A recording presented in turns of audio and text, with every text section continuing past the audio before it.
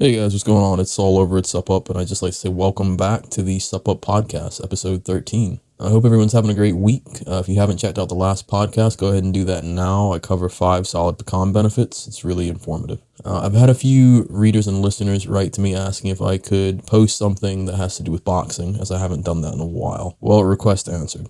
I figured with this whole virus stuff, for those of you who can't get to a gym or don't want to go to a gym, this will be a good time to offer up another post you can apply at home with minimal equipment as well. And if you haven't already, go ahead and check out Sup Up No Bull Gym in a Bag workout guide. You can get an instant download of it over at the Sup Up website. Now, at some point in your life, whether in training for your job or in your adolescent years, you learn to fight. Learning the offense side of things is easy, but knowing how to defend yourself is equally important. The most important thing to remember, especially in boxing, is that if you like that face of yours, you've got to keep your hands up. Now, I'm going to go over a few simple tips that'll teach you how to do this easier. So take the gum out of your ears and let's get started. Anyone can throw a punch.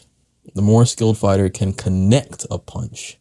Anyone can take a hit, but controlling where you get hit, how hard you get hit, and if you get hit is a skill worth learning. Sometimes in boxing, just like in life, you learn to take the hits, but how you handle them is what makes the difference. Now, holding your hands up in a fight is easier said than done. It takes practice. It requires stamina and endurance, and a sharp mind to regain your guard once it's broken, or resist getting your guard broken at all. Now, all in all, you've got to practice until it becomes habit. This is why, outside of learning your standard punches, keeping your hands up is the second most important thing to teach, learn, and drill into a new fighter's head. You can have a punch as hard as a rock, but you've got to be ready to take a hit and defend yourself against someone else's punches. This comprises several factors, including but not limited to balance, distance, speed, and how well you can ground yourself during a hit. Which leads us to our first point in keeping your hands up. So tip number 1, lean forward. Alright, so let's start with balance.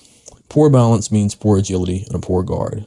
Balance is the most important thing to master in any and all fighting styles. This is in martial arts, boxing, whatever. You've got to learn to stay on your feet. This includes while you're getting hit. It's easy to just stand there and keep your balance, but getting hit and maintaining balance, or hitting while maintaining balance, is where it really counts. Now here's a tip, lean forward slightly. Get your hands in front of your shoulders a bit. The body will naturally try to balance itself. Now, get your shoulders in front of your hips. It doesn't have to be a huge tilt, just a few degrees forward and your hands will naturally go up. The flip side of this is true too. If you lean your head back, as most new fighters do, and the rest of you will end up leaning back, which means you're pretty much helping your opponent do half of their job. They want to knock you back, and the fact that you're already halfway there will make this easy as cake. So lean forward, and of course, tuck your elbows into your side. This is why it also helps to build your forearms. Bruce Lee believed this, and I'd have to agree with him. Well-developed forearms not only help with a powerful punch, but serve as a great guard, creating a wall which makes it difficult for your opponent to land front and side body shots. Because we all know that the minute you get hit in the ribs, that's the easiest way to drop someone. So, well, if you've read Sup Up No Bull Gym in a Bag workout guides, you'll also know how much I stress the importance of building good obliques. But that's another story for another time. Now, after that, you just have to concern yourself with building a strong back for those moments when your opponent wants to play dirty and hit you from behind. I can honestly say I've had this done to me. And it's a satisfying feeling when you don't feel those hits as bad because you've built your back, okay? Now, tip number 2, develop an endurance punching drill. Now that we're on the topic of developing strong forearms, this leads us to our next point. It's important to develop a good endurance punching drill. This doesn't mean just punch out drills either. They're too short, you can get tired towards the end of those, and your speed starts to slow. One thing I've done for years, at least once a week, is endurance punching with 16-ounce gloves on.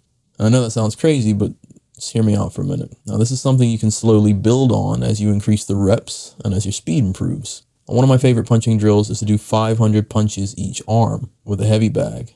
No rest except for when you change arms. It not only taxes your forearms, but your shoulders, back, glutes, hamstrings, hip flexors, all the way down to your calves. And it's a hell of a core workout. The whole time you're doing this, keep your other arm glued to your jaw and make sure you lean forward. You can do all jabs, all crosses, or a combination of jabs, hooks, or crosses, hooks. But don't alternate arms.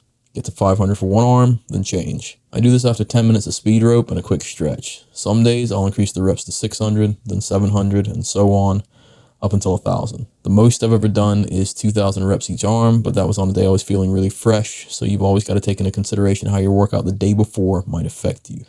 And like I mentioned earlier, it's important to keep a log of your time spent on each arm. When your time decreases, increase the reps.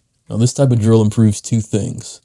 It forces you to punch from the ground up, as I mentioned in Sup Up No Bull Gym in a Bag workout guide, which is momentum mainly from your legs, meaning your individual punches grow stronger, especially your jabs, but even more so your crosses. Now, most crosses use momentum of a jab when you transfer weight from one foot to the other. Most importantly, by the time you get to about 300 reps, the muscles in your forearms and constant contracting of your biceps make you feel like you have lead in your arms, and your shoulders feel like they've been injected with battery acid. So you build up lactic acid tolerance really well, and you embed in your subconscious the habit of keeping your non-working arm up despite being incredibly fatigued while moving around the heavy bag. Okay, so tip number 3. Use the slip bag with gloves on. Now, a slip bag is your best friend. It keeps your head moving and lets you know when you start slacking off. The resounding thud to the back of the head is a friendly reminder when you're slowing down. Whenever I use a slip bag, I train with my mouth guard in to train my breathing for an actual fight in the ring, and gloves on. I still use 16-ounce gloves in the situation and throw combinations and counters once I've slipped the bag. While I know you can use the bag with just your hand wraps, adding heavy gloves to the mix just reinforces the habit of keeping your hands up. What I'm saying here is don't just restrict it to a heavy bag or a sparring session. Get some gloves on and go through your rounds as normal. Remembering to keep them up obviously isn't the only thing you have to train into your mind. Fatigue will make your hands drop as well, which is why I'm going to reinforce what I just said. You can train keeping your hands up without gloves on, true, but guarding and punching over time will tax your shoulders pretty vigorously. Train them for endurance now so you can keep them up better later. Now, they say once a fighter's legs are tired, that's it. I say once your shoulders and your legs are tired, that's really it. Like, outside of mustering up the stuff made of miracles, that will to keep moving forward, you've lost the fight. So fight smart. Any one of these tips will help you keep your hands up better in boxing, but I say why not go ahead and try all 3. So I dare you to implement these into your boxing workouts for 8 weeks. Write to me or leave me a voice message with the results, and of course, good luck. That about wraps it up. I will catch you on the next one. Thanks for listening. If you like this video, share it, subscribe, and comment below. If you really like this video, but you don't have the SupUp guides yet, go ahead and buy them over at the SupUp website. The link is in the description below and up on the screen. They cost less than the shirt on your back, but unlike that shirt, the knowledge gain lasts a lifetime. Now, if you've already bought the guides, hey, thanks. Then go ahead and check out the other gear in my shop. From nutrition supplements to apparel, you can pick up some whey protein for your next workout, new threads for that sleeve-splitting arms day, or something else that'll help you remember that when it comes to fueling and training your body, once you learn how to, where you are matters less.